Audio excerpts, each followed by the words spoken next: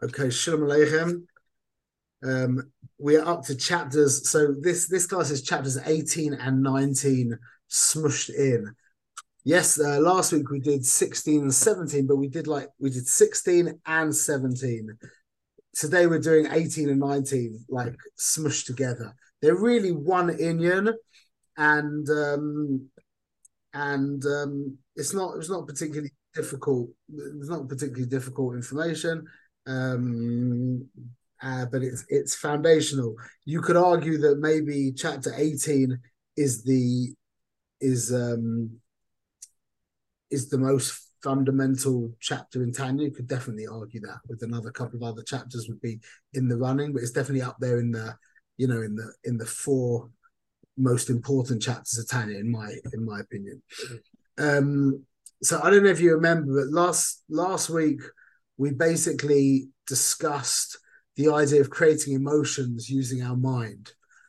And we said that there's two kinds of emotions. There's genuine, palpable emotions where the heart pumps differently. The physiology of the mensch is changed. You need a really powerful mind for that. Like Yoel and I, like I mentioned this last week, Yoel and I were in Mexico a few months ago, and we watched Rabbi Daniel Katz, who has he's a Goyen mamash, and he's the kind of person who can generate real palpable emotions, not just in himself but in other people as well. But most of us don't have minds that are so powerful. We can't conjure up such rich, intense imagery. So creating a palpable emotion is not always realistic, maybe never realistic. So then he gave us the second rate option, which is creating a conviction in the heart, or conviction. Really, it's a conviction in the mind, meaning, look, I don't feel it, but I know it's true and it makes sense. Like, we live a lot of our life like that. We're not like emotionally connected to the thing, but we know it's the right thing to do. Like, like learning with our kids on Shabbos afternoon. We're not into it, but we do it because we know. I mean, maybe you are into it. Sometimes you are, but we do it because we know it's the right thing to do, and we're very clear that it's the right thing to do, and that's enough to motivate us to actually do it. And that's Givoldik. That was chapter 17 in the Tanya, 16 and 17. That is mamash Givoldik. Do not underestimate it. Just because you're not like bouncing out of your kalim with actual emotions, that's very, very good. But now the Rebbe goes into the next level, which is the stage where you can't even do that. You don't even have the ability to generate a conviction, let alone an actual emotion. Now what? And the Rebbe here says, it's all good, don't worry, because we got you covered also with this as well. And he introduces what's called the Ahavah Mesuseres. The Ahavah Mesuseres means the hidden love, the concealed love. And he basically jumps in with three questions. And I'm going to add like a fourth question because he answers like, I couldn't see. There are the three questions he asked. The famous three questions are, what is the root of this love and what is it? That's one question. How can you inherit love? Because it's an inherited love. How does one inherit love? And how is fear nichlal in this love? And then there's a fourth question, which he doesn't answer, but he answers. He doesn't ask, but he answers, which is, why is it called a hidden love? Okay, so we're going to try and understand these questions. So number one is, what is the root of this love, and what is this love? What is it? It's inherited, but what does that mean, you inherit a love? How can you inherit a love? I can understand you can inherit a loving nature. Like if the father is very lovable, then the child, it's very reasonable to assume the child will be a loving person. But you can't predict what he will love. This is a love of God. So it's an inherited love. So how does that work with love? How do you inherit an actual love, not a loving nature? And how is fear nichlal in this love? Or how is yira incorporated or included in this love? And then my fourth question, which is not there, is, why is it called hidden? Okay, so we're going to try and answer these questions. So the root of this love, we're going to move quite quickly and say quite a lot of things. The root of this love, what is this love? So it's not really a love in the conventional way that we use the term love. Love is a midah. We have Ava and Yira. Yeah, that's quite low down in the system. That's emotional. That comes after intellect.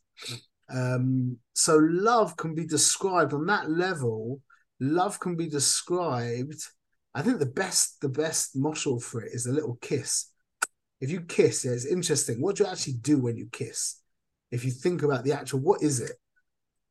What you do, it's just like Blowing out. no, the opposite. It's a little suck. It's just a little suck. You suck in.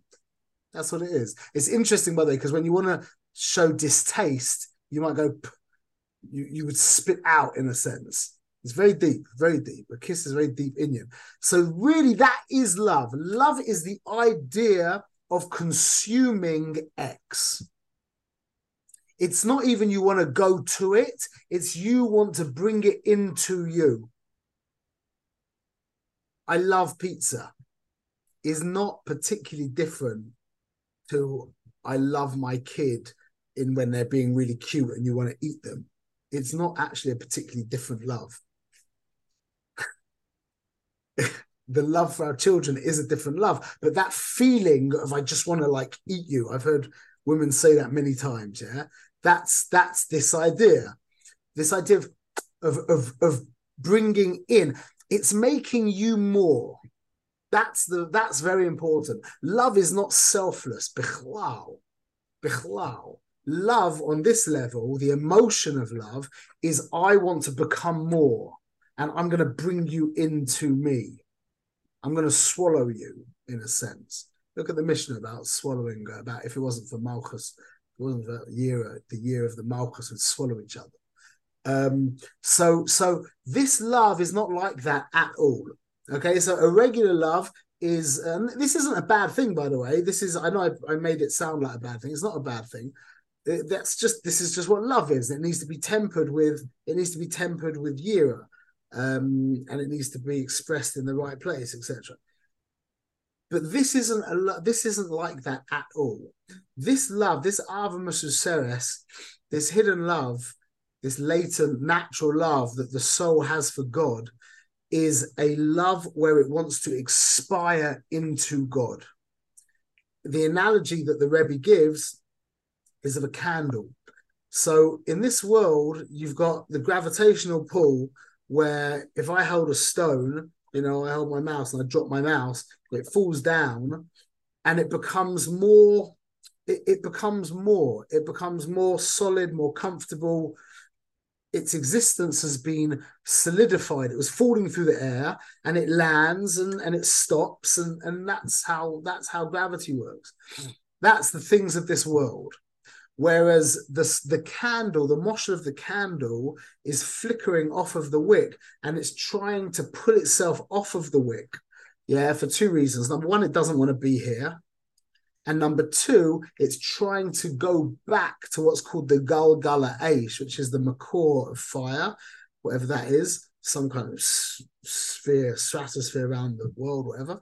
And it will be nichlal into that fire. And it will not, like, imagine you have a match, yeah? You light a match and you throw the match into the bonfire. Now try and point to that fire from the match. It doesn't exist.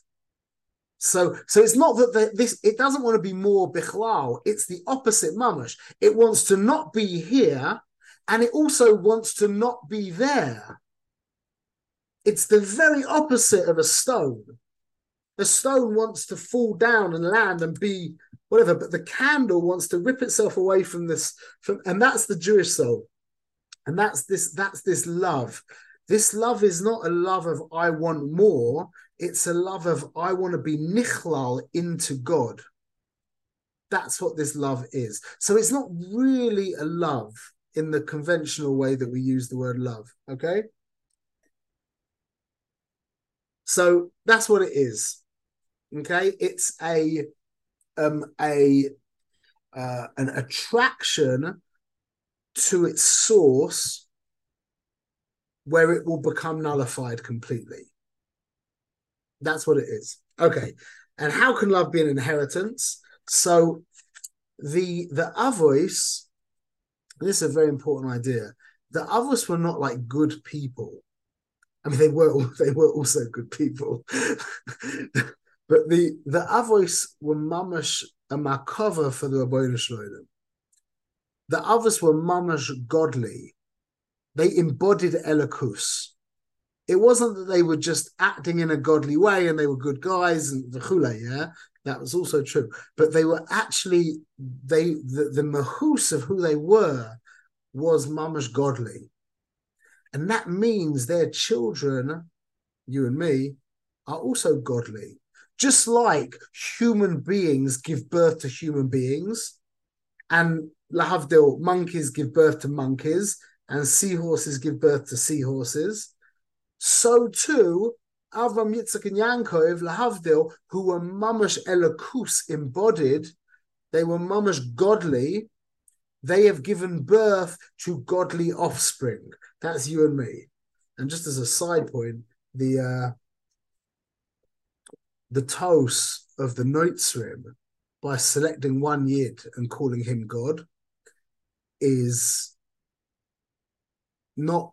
I mean, it's, they missed the mark infinitely, but it's not actually that far off. The truth of the matter, the way I understand it, is that really Am Yisrael is what they're. I don't think they're meant to worship us, but Am Yisrael is the inyan of God incarnate in this world as a nation.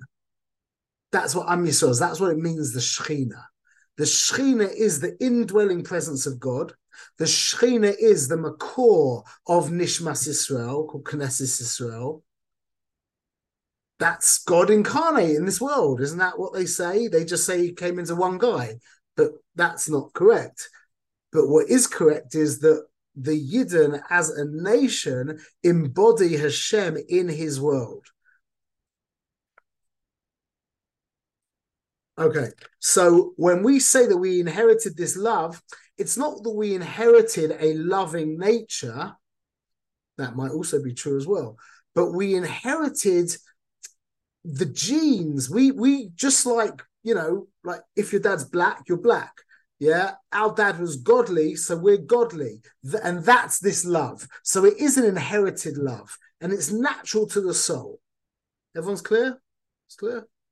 Okay. Now, how's fear nichlal in this love? That's a good question. Yeah, sure. So how do Yishmael and Esav fit into that? So Esav's more complicated. I mean, Yishmael was from Hagar, so that's a little easier to answer up.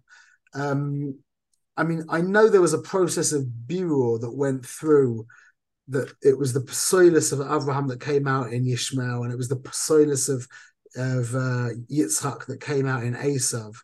But the Esav thing's a very good question. How can it be that he came from Rivka and from Yitzchak and Rivka, and his mama Sharasha Marusha?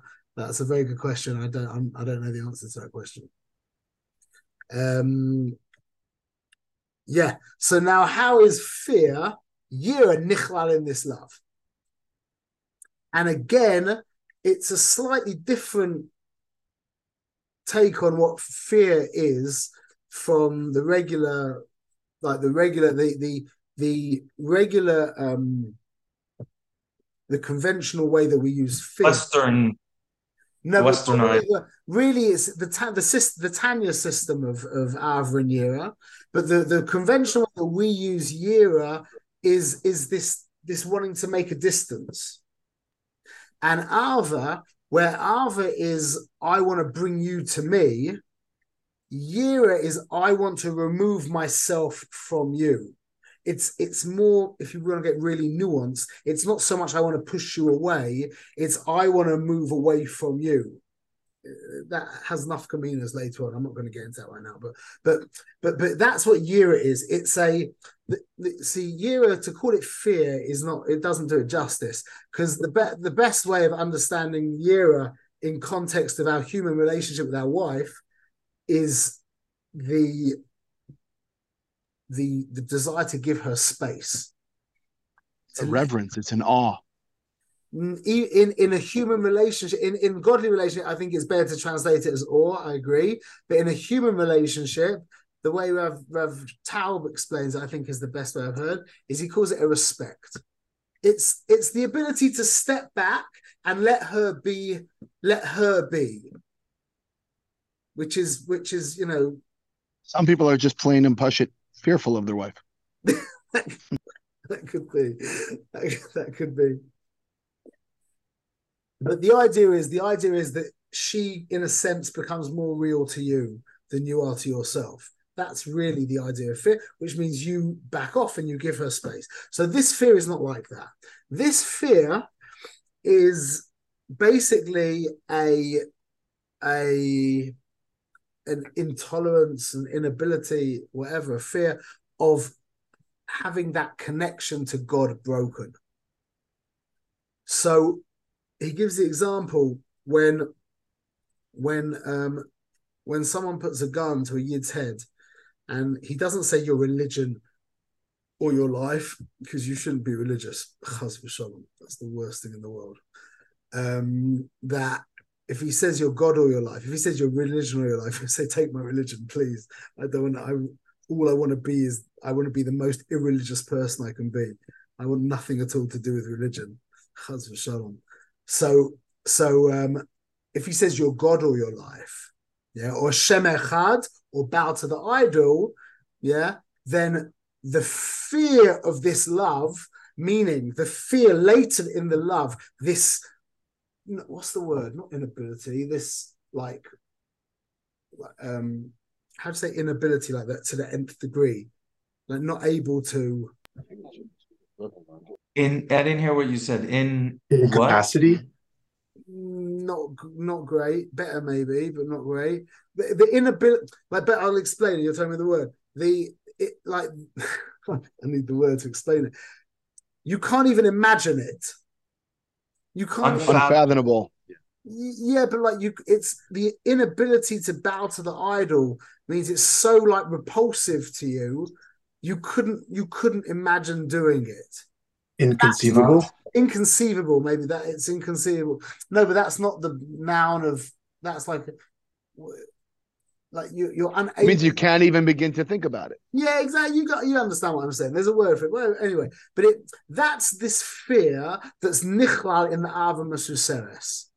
You can't even imagine breaking your kesher to the Rabbeinu Shloim. You can't even imagine. So that's called the fear that's nichlal in the love. And that isn't a regular fear. Like I said, the regular fear is I'm giving you space. You're more real. You're mamash metzias. That's why Yira is the foundation of our relationship with the Shem, not Ava. The Rebbe says that explicitly later on. That Yira is, because without Yira, you might not be in a relationship with God. Everyone likes to do stuff for people, hopefully. It doesn't take a big man to get off on buying his wife a diamond ring. Yeah, who doesn't like to buy his wife a diamond ring? If you've got the money, or you could do something. But to turn the air conditioning off when she's cold and you're hot, now she's a Metzias. That means she exists. So you need the Yira to get to the Ava. Or to say another way, it's love dafka Ava if there isn't Yira first. There's no Yira, correct. It might just be it might just be you just like buying stuff for people. I like buying stuff for people. Everyone likes buying stuff. Any healthy person would like to buy things for people. So the Yira is the place. But this Yira is a different thing. It's the inconceivableness of being dislocated or separated from God. And that's a natural thing in our soul. Now, to answer up why, because now the question is, well, I don't feel this. And this is the reason why it's called a hidden love. Because in us regular people who are primarily experiencing the world through the eyes of the nefesh of the Hamis, our default experience of the world is as a human being, not as of a Jew. Okay. Now, if we're zoicha to be davening a lot and learning a lot and involved in Torah and mitzvahs, then we might be able to be experienced in the world majority of the day through the eyes of the Jew. But minastam, our regular experience of the world is through our human side. Remember, a Jew is a human being with a neshama. So you're a human, very much like a goy. There's differences, but not particularly different.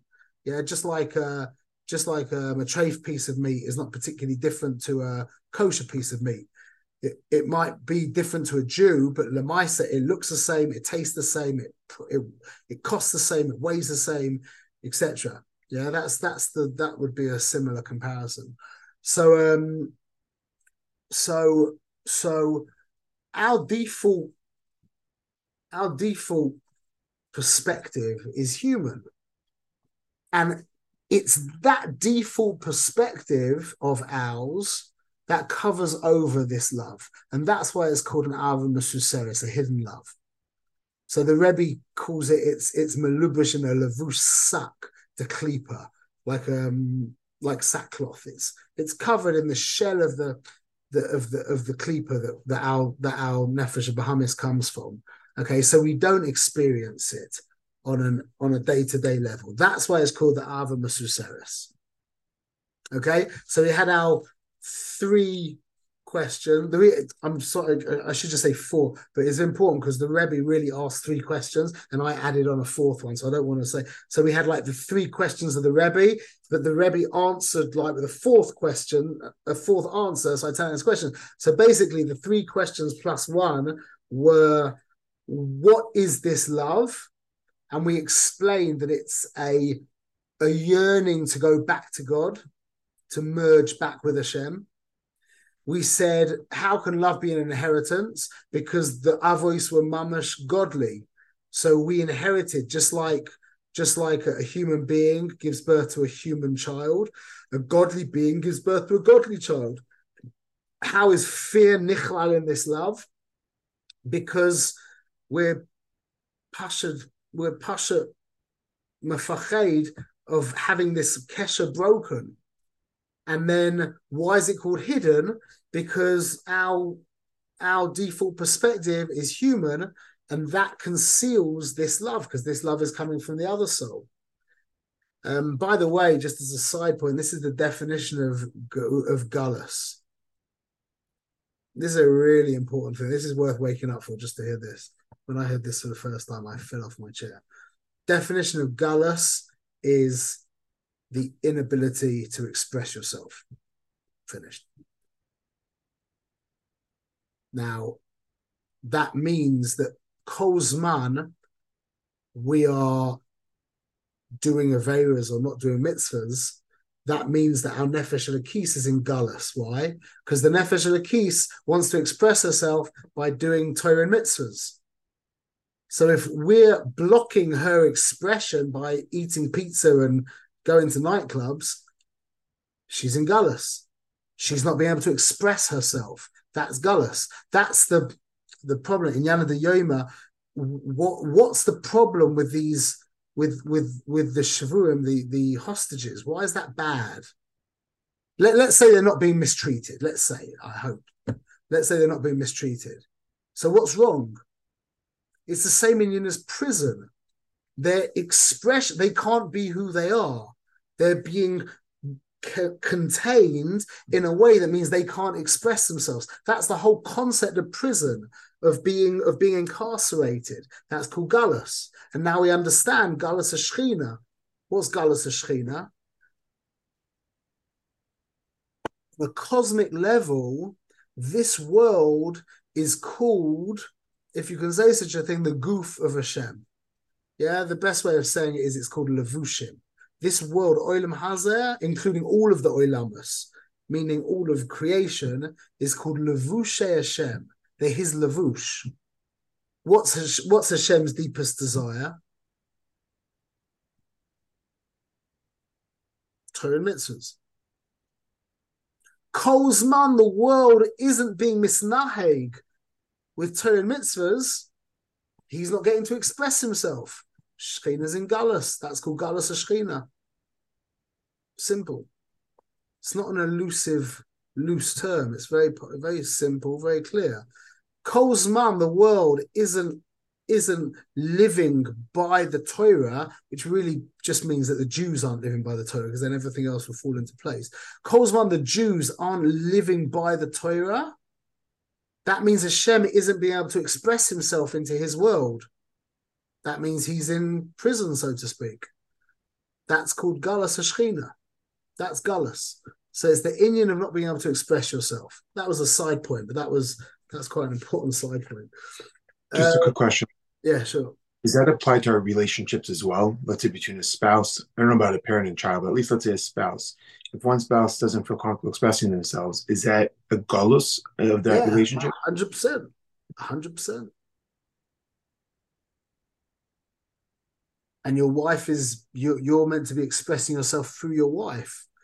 So if you're treating her badly, not you, if someone's treating their wife badly and she kind of clams up and goes neged him, then he goes into gullus because he needs to express himself through his wife is intrinsic. That's the goof neshama relationship.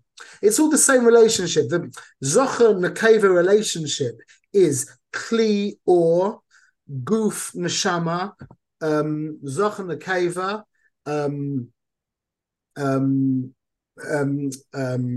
seichel midas levushim ratzon. So every level where there's a mashpia to the makabel is the same inyan. It's just in different contexts. We use different, different symbols, different symbol, like whatever. Yeah. Okay. So now let's move into the next part of the class. So we're just putting these now. See, this is one of the most important. All of that was it was nice, but this is really the important. This is the reason why Perek Yud Ches is of the of the Ikka Prakim in Tanya. Is the Inyan of Mesuseres Nefesh.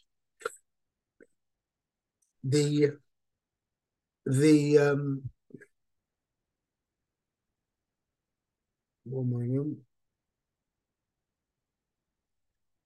The place where this love kind of lives, it's not of the Midas, yeah? The place where this love really lives is in Chochmah. It's not that this love lives in Chochmah. It's that the Rebbeinu Shloilem is present in our soul in the level of Chochmah. Okay? I'll explain why. The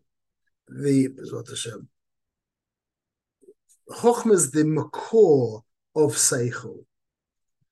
So the cognitive mind begins at Bina. The analytical cognitive mind begins in Bina. Chochmah is not about understanding. Remember we discussed Chochmah Bina Das, and we described them as Chochmah discovers, Bina develops, and Das identifies. Okay? So what's discovering got to do with understanding? Nothing. Developing has got to do with understanding. Discovering is you find something. But I always think, I don't know if anyone saw that film Terminator, the original one? Yeah? From a few years ago. When he went back in a time machine, yeah? And after they killed him, actually it was in Terminator 2, they had like the chip. They found the chip from him because he came from the future. He went back into the past to kill the whatever. I'm not going to get into the story.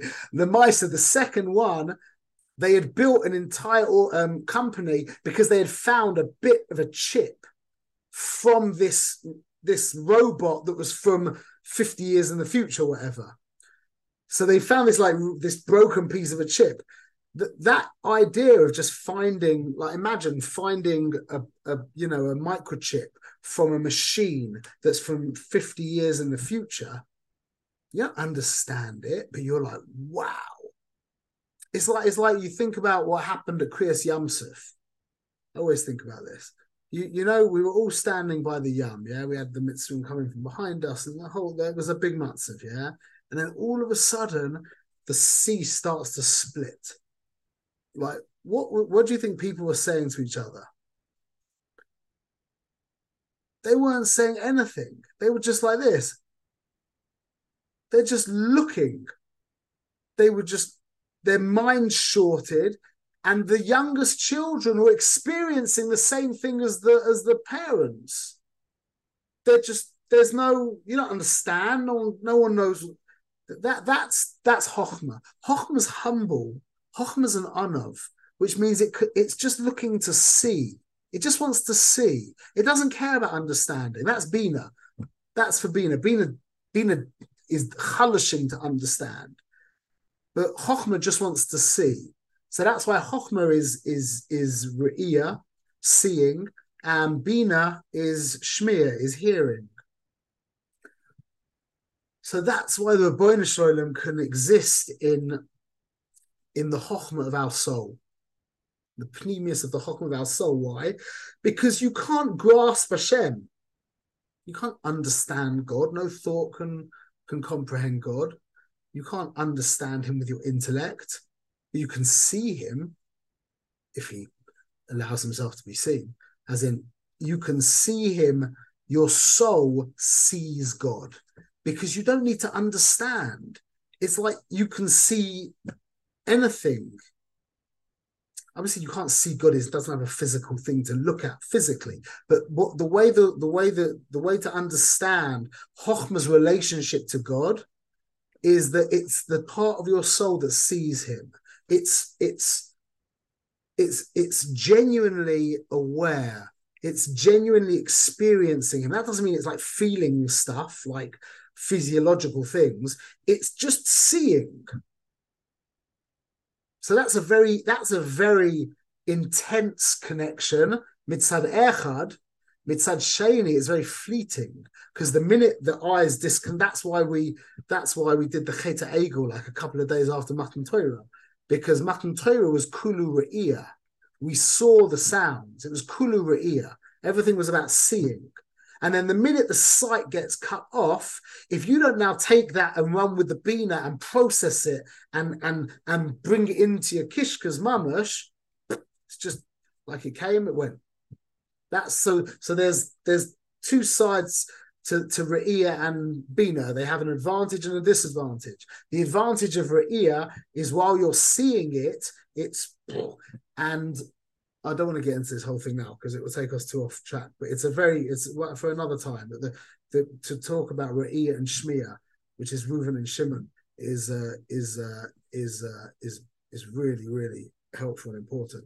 But the point is that the Chochmah of the soul sees God, to say, so to speak, sees God. The Bina of the soul can hear God, but that's not as real as seeing. Like, seeing is believing. That's what we say, and that's why Chochmah is the Pesach to Emunah. To call Chochmah Emunah, you can maybe do that, but the reason, see, Emunah. Now this is really important. We've got three kinds of Emunah. Okay, we'll call it Jewish. I'm making these terms up, but they're quite helpful, I think. Jewish Emunah. Let's call it belief. Jewish Emunah, human belief, and then blind faith. Let's call it like that. Yeah. I not challenge you. I recommend to spend a few moments and look for the proofs of Islam. Spend a few minutes looking for the proofs of the divinity of the Quran and of Islam.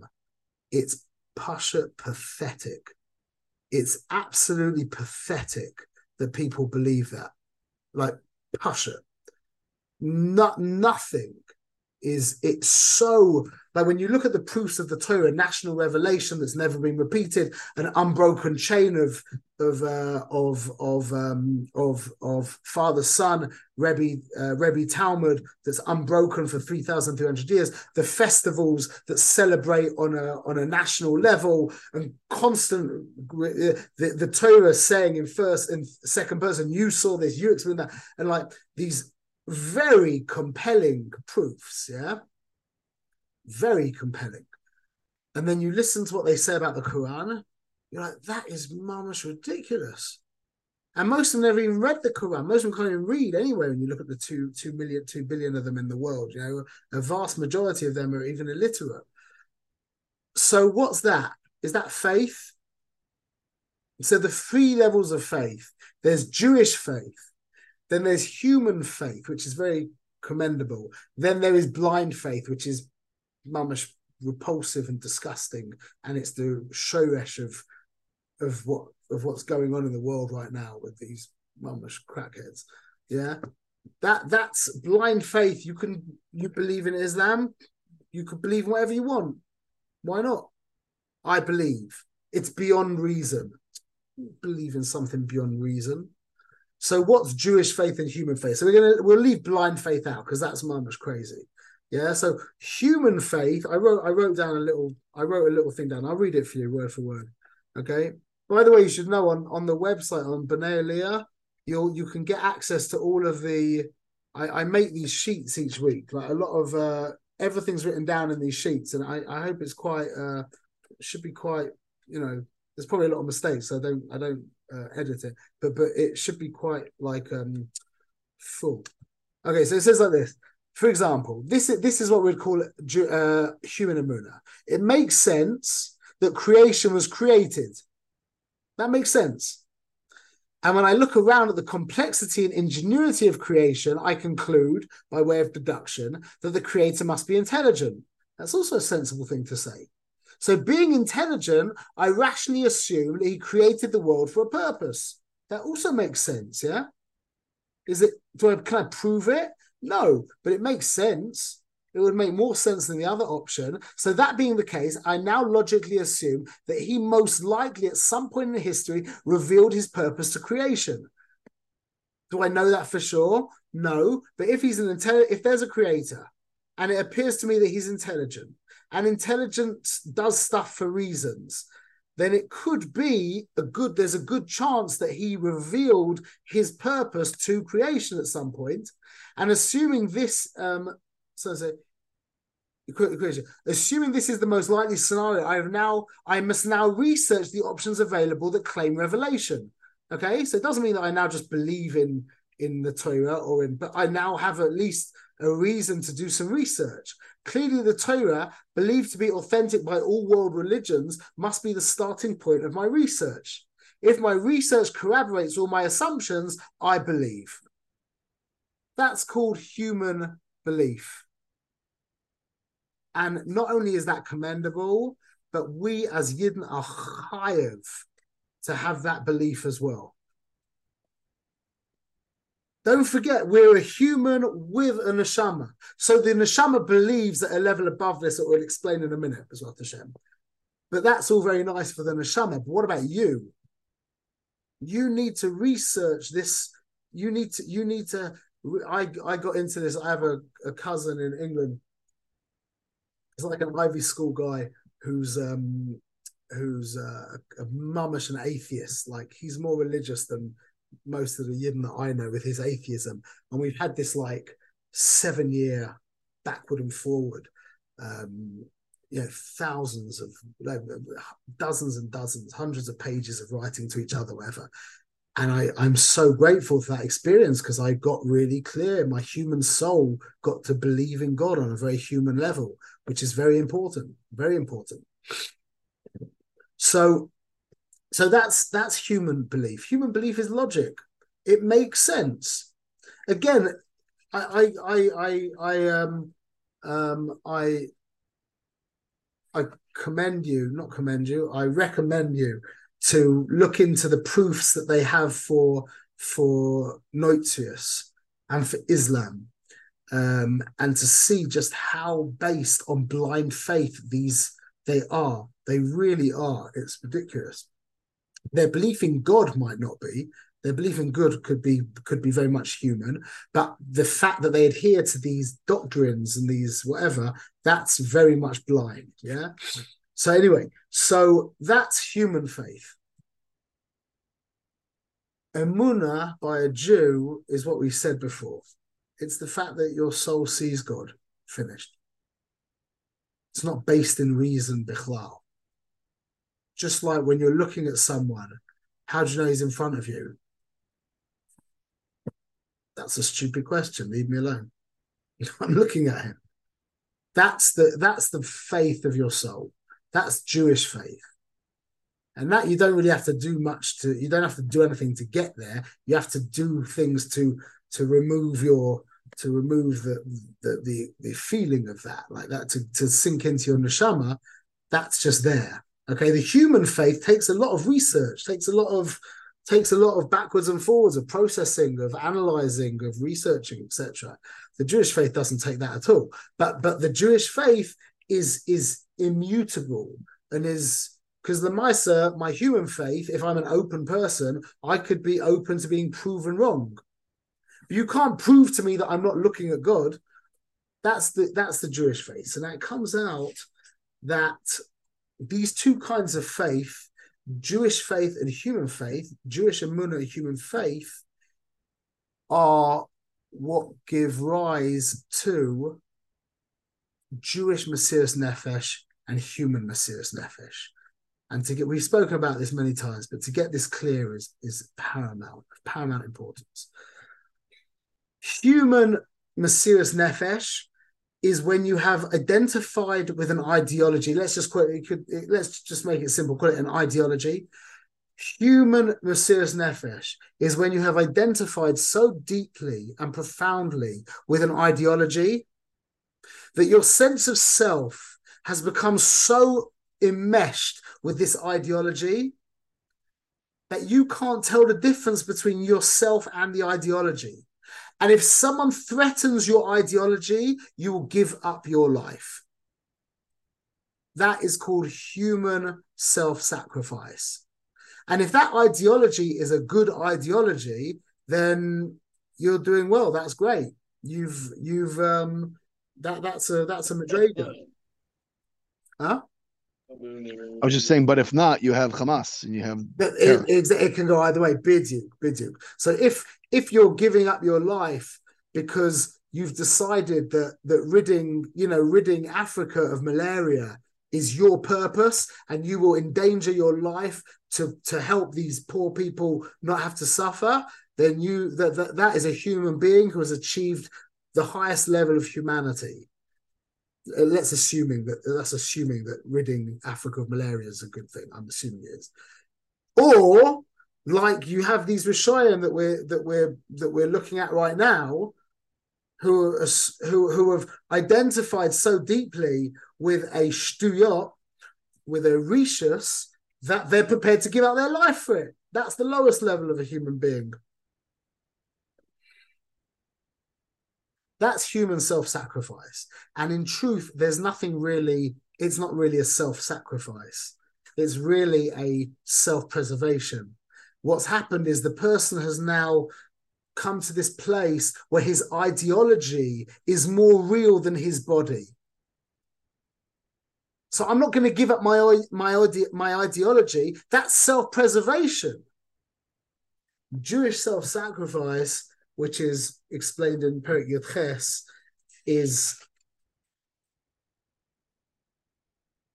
expressed by the Rebbe by giving the example of an unaffiliated, basically a secular Jew giving up his life. When a goy turns around to him and says, Hashem Echad, or your life. The Yid, ala roiv, not every time, but ala roiv, majority of cases, and even if it happens once, it proves the case. But in the majority of cases, there are things that can block this, okay? But in the majority of cases, put a gun to a secular Jew's head who's got nothing to do with Yiddishkeit and say to him, Hashem Echad, either bow to this idol or I end your life. And he will give up his life. Why? Because it's not optional. It's not what's the word? It's not an option. It's not negotiable. No, thank you. It's not negotiable. It's not negotiable. My soul is looking at God. And you're now threatening to break that connection. I am compelled to give up my life. And you know what the Rebbe says? What my Rebbe said, what Rabbanis said to me when he was describing this, is the guy could be being dragged to the gas chamber. Obviously that he chose that, thinking, why am I doing this? His conscious mind could be telling him not to do this. But the fact that his soul is seeing God and is being threatened, that's, remember we spoke about the fear being nichlal in the love, that's when this explodes. And the soul is now feeling so threatened that the soul basically trumps the rest of the system. So even though the thinking mind could be saying, don't be a nut. What are you doing? You don't care about God. You don't care about religion. You don't care about mitzvahs. The Yid could still be compelled to give up his life because it's coming from his soul's experience of God. That's lemala min hatam v'das. That's got nothing to do with logic. Everyone's with me? This is Jewish Mesuseres Nefesh.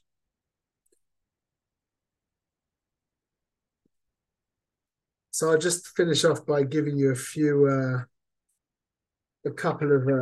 he brings a couple of psukim, and this is the inyan, is think of Kedusha like a dial, yeah? On one end of the scale, you've got Paro that says, Ani v'afsi oid. And on the other end of the dial, you've got Moshe that says, Ein od milvadoi. The reason why a human being can't look at God and live, when we're talking not the way the soul sees it, but in a sense, but why Moshe wasn't able to look at God's face, only his back, is because if you were to look at reality in the face, mamash, you don't exist. You're a dependent reality. You're a what's it called, a Metzias Efshari. So if Hashem was to show you true reality, by definition, you would not be able to see it because that it's you. You're not something separate from that. So as the dial is turned, it's either way. As you turn up the level of Kedusha, by definition, the Klipa and Sitra Achra just starts to dissolve away. It can't stand. It can't be. As you see that Hashem, the more you see Hashem Echad, the more you realize Ein Sheni, and I'm Sheni. So the more he turns up the dial of the Echad, the more the Sheni disappears. So the Rebbe he brings four psukim. Yeah, he brings chalakim of them, but I'll tell you the psukim. You can, again, I'm not going to give you the, you can download the thing if you want to see it yourself. Okay, the first one's from Rishiao. Kol hagoyim ka'ayin negdai. All of the goyim are like nothing to you. Remember, goyim and klipa are synonymous. Me'efes v'soyu nechshvuloi. They're like considered like nothing before you. Okay? Ki hine oivecha Hashem. That behold your enemies Hashem. Ki hine oivecha yoivedu. Behold your enemies, they will be lost, destroyed. And they will be dispersed, spread out, all of the ones who do bad stuff. And now it starts getting to the point. It's like it says, what does this mean? Nidoif. Nidoif ashan tindoif. Does that mean it like smoke gets blown away? How do you translate that? Tilim samaches. Ki hanidoif ashan tindoif. Anyway, the next point is that this ki himes doinag mipnei eish, like wax melting in front of the fire, like we say in Kabbalah Shabbos. Yeah, the next one. Rishayim mipnei Elokim. The Rishayim, Yevedu Rishayim mipnei Elokim, like wax melting before the fire is how the Rishayim will disappear by Hashem. Harim kadoinag namasu, and the mountains like wax will melt.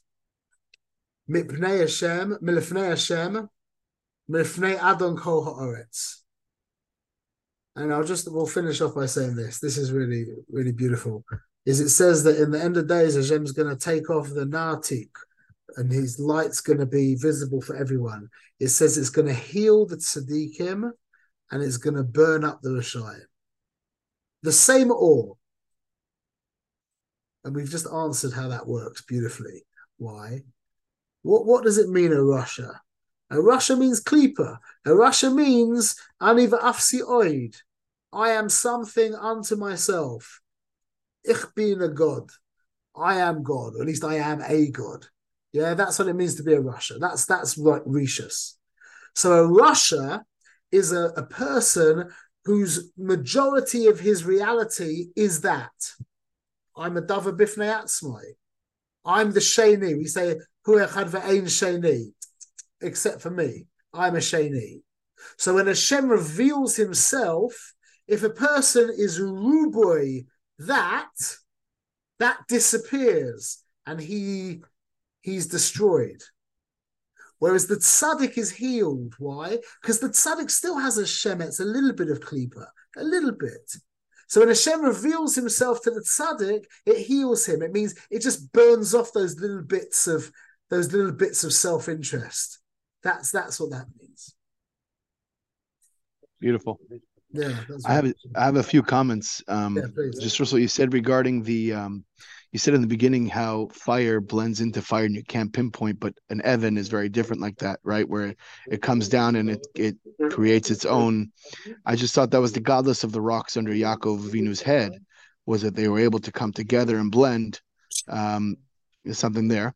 And there's also this whole Torah you gave over here very much brought me through That's the... One second. Yeah, You have to write that down, yeah? Yeah. You have to. It's very important to write your chidushim. I wrote it down. Okay, and good. Very important I sent myself an email. You have a book, and you should write down all your chidushim. Don't be lazy. Don't be lazy. Hashem gets huge nachas from you writing down your chidushim. I know that. Yeah, sorry, go on. So a lot of the Torah you gave over here right now just reminds me of the Yud Gimel Ikarim and the Parshas Yira and Tshuva, because also Yira we talked about, and Tshuva, the etzem is what you were saying is Ava is. Because Ava is returning, essentially, as you want to return. That's a tshuva, right? So there are three parshas over there. I don't chop where Parshas Aman, Parnasa comes into the whole picture. So we did the whole Yud Gimel Ikram. We did the Ani Mams and what makes a Yiddish neshama a full belief, real belief. And we did all those. Fine, we walked through those. But how do we? What does the whole mun tie into all this? Have to think about it. Okay. Shkoyach. Shkoyach. Have a great day. You too. Bye-bye.